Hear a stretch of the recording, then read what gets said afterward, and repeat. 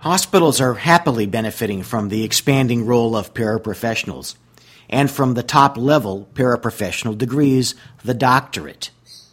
Those paraprofessionals are now obtaining.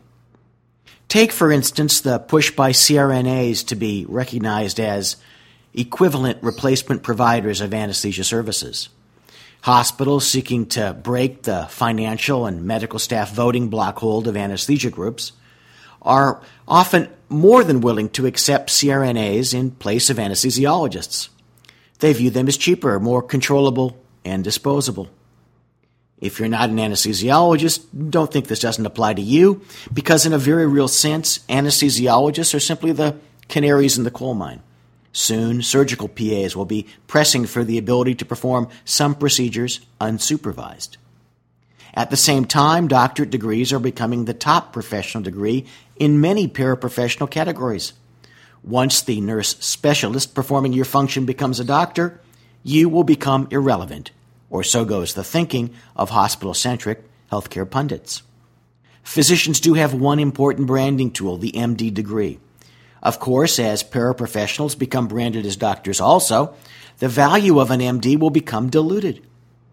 Physicians cannot allow that to happen, and your professional societies must begin now in educating the public on the difference between MD-delivered medicine and care delivered by nurses and other physician extenders holding doctorates.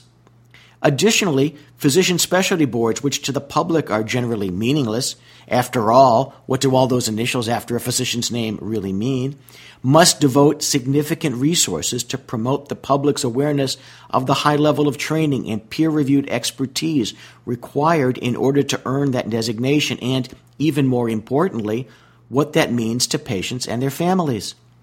It's bizarrely amusing in a sick sense of the use of that word to see hospitals demanding that all physicians in a contracted group operating a hospital-based department be board certified, while at the same time happily replacing a significant portion of those doctors with far lesser trained nurses.